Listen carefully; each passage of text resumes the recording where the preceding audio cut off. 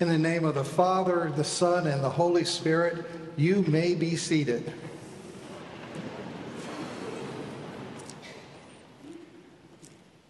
That is the longest, or at least one of the longest, passages for which we will stand. I think it's kind of awesome that as long a passage as that has in the midst of it the shortest verse in the whole Bible. John chapter 11, verse 35, Jesus wept. And if you want to look at that for yourself, I'll be pointing to some verses in here that you'll find that on page 1042 of your Pew Bible. Jesus wept. When Mrs. Kidd and I first started attending 10th Presbyterian Church in Philadelphia, Pennsylvania, which was to prove to become our seminary church, the minister, James Montgomery Boyce, was he was almost halfway through a several-year journey through John's gospel in his preaching. And the Sunday we walked in there, we got to this verse, John chapter 11, verse 35, Jesus wept. And he said, I can't do this justice. I can't do this verse justice unless I take 4 weeks to cover it. And so he did. 1 week of who Jesus is, 1 week of who God the Father is, 1 week of who we are, and 1 week of how Jesus loves us. And the interesting thing is, it's sort of a teacher's dynamic. You can take a big book and you can sum it up real fast, like Genesis, 6 words, glorious start, tragic fall, redemption begins. But you take a verse like this, Jesus wept, and it would take more words than there are to explain all that's going on here. To riff on what John says at the end of his own gospel, I suppose that even the world itself could not contain the books that would be written. But let me offer 3 simple sentences. Jesus wept means he's not a ghost. 2, Jesus wept means he embraces being misunderstood. He's okay with that. 3, Jesus wept means fixing lies on the far side of caring. First, Jesus wept. Jesus wept means he's not a ghost. He's not a machine. Jesus wept means Jesus had tear ducts. He had sweat glands. The Gospels tell us he gets hungry. He gets tired. When he talks about what goes into you, going out and going into the I can't even say it right. When he talks about what goes into you, goes through you, and comes out in the latrine, he knows whereof he speaks. His incarnation wasn't a drive-by. He didn't come to live among us just long enough to die so he could take you to heaven, though he will take you there.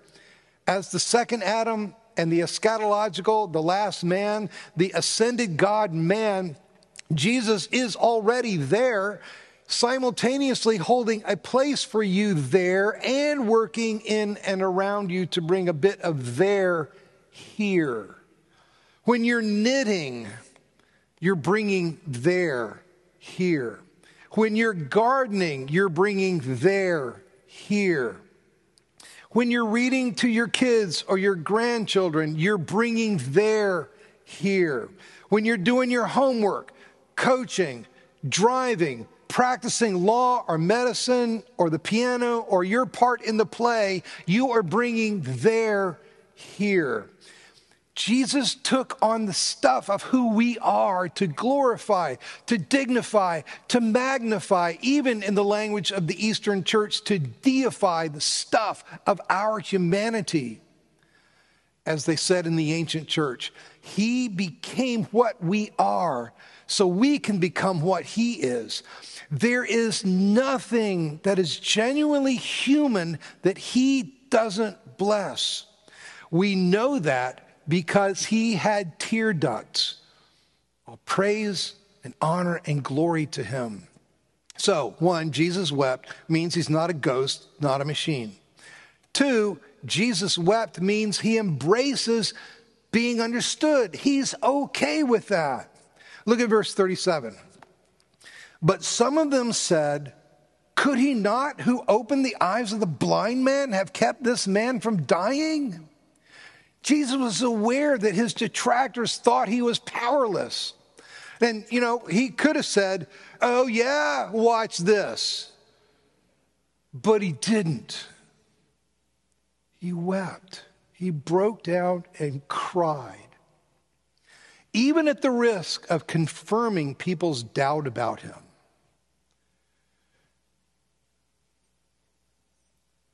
He wept means he embraces being misunderstood, and we see that when Martha comes to him and says in verse 31, if you had been here, my brother would not have died. And then again in verse 32, when Mary comes and says the same thing, if you had been here, my brother would not have died. Jesus is aware that his friends think his timing is off, that he's maybe been not so caring about the friend that he loves. He could have said, stop it. This if only talk is unspiritual. Don't you know that God works all things for good for those who love him and are called according to his purpose? Grief is uncalled for because there's gonna be a happy ending. But he doesn't correct their lack of insight into the mystery of his timing. He weeps with them in their grief. Think of elsewhere where he's betrayed by a friend whose feet he washes anyway, where he's called crazy by his family. It's important for you and me to know that he knows that he is misunderstood, misappropriated, misapplied. And I submit to you that means that even today, Jesus is not surprised at the evil coalescence of spiritual power and state power. He weeps at the blessing of bombs raining down on Ukraine. He's ashamed of the misuse of his name, but he's not ashamed of his tears for the ruination of the souls of the perpetrators and for the destruction of the lives of the victims. It's not the first misuse of his name, nor will it be the last. He weeps now as he wept then. But as the psalmist says, his mourning will turn to dancing. He's not surprised when his name gets invoked to pit one race against another or one family member against another. He weeps now as he wept then. But as the psalmist says, his mourning will turn to dancing. He's not ashamed to weep when it's safer in a public setting to invoke his name as a curse than as a blessing or as a rationale. He weeps now as he wept then, but as the psalmist says, his mourning will turn to dancing. So, he wept means he's not a ghost. He wept means he understands, he embraces what it is to be misunderstood. And number 3, Jesus wept means that fixing lies on the far side of caring. Look at verse 33. When Jesus saw their weeping, and the Jews who came with her also weeping, he was greatly disturbed in spirit and deeply moved. 3 things here. First, notice it's their weeping that causes him to weep. As Paul will later say, weep with those who weep. We have to see other people's tears. We're not just in the fixing job any more than he was just in the fixing job. We have to see the tears. We have to be touched by the tears. We have to understand why people weep, why exiles crowd our borders, why people from some neighborhoods are afraid of the police, why our friends are intimidated by our fancy schmancy worship, why living in a virtually all English-speaking world can be so hard. It means coming alongside people. It means I am called to see you. I'm called to hear you, because that's what my Jesus does. And it's what my Jesus did, and it's what my Jesus does. Second thing it means is it says he was greatly disturbed in spirit. This is a great, rich Greek word. And brimasthai. You hear the word brim in the middle of it. He was brimming over with it's a term of deep emotional connection. It's a word that's used in classical Greek to refer to a war horse that's been worked up for battle. It's a kind of emotional energy that coaches look to build up in locker room speeches. I remember a halftime talk that my junior varsity basketball coach gave, and he said, "All right, guys, I wish the good players in here could play with as much passion as kid plays."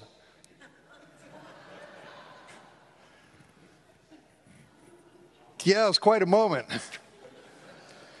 Well, he tried, and I got the message. It was my last year playing basketball. The third thing here is deeply moved. The last term in here, the term that's translated deeply moved is better translated, he troubled or stirred himself. The phrase in the Greek is active, not passive. It's not just that he was moved, but it's like he moved himself. He troubled himself. He stirred himself. The phrase is active rather than passive. He flips the switch. The phrase recalls how Jesus got up out of his heavenly recliner, or more appropriately, perhaps, his heavenly throne, and said, "Father, their plight troubles me so much. I have to go be with them and to fix what's killing them." Jesus came to where we are because he cares. And that's part of what weeping means.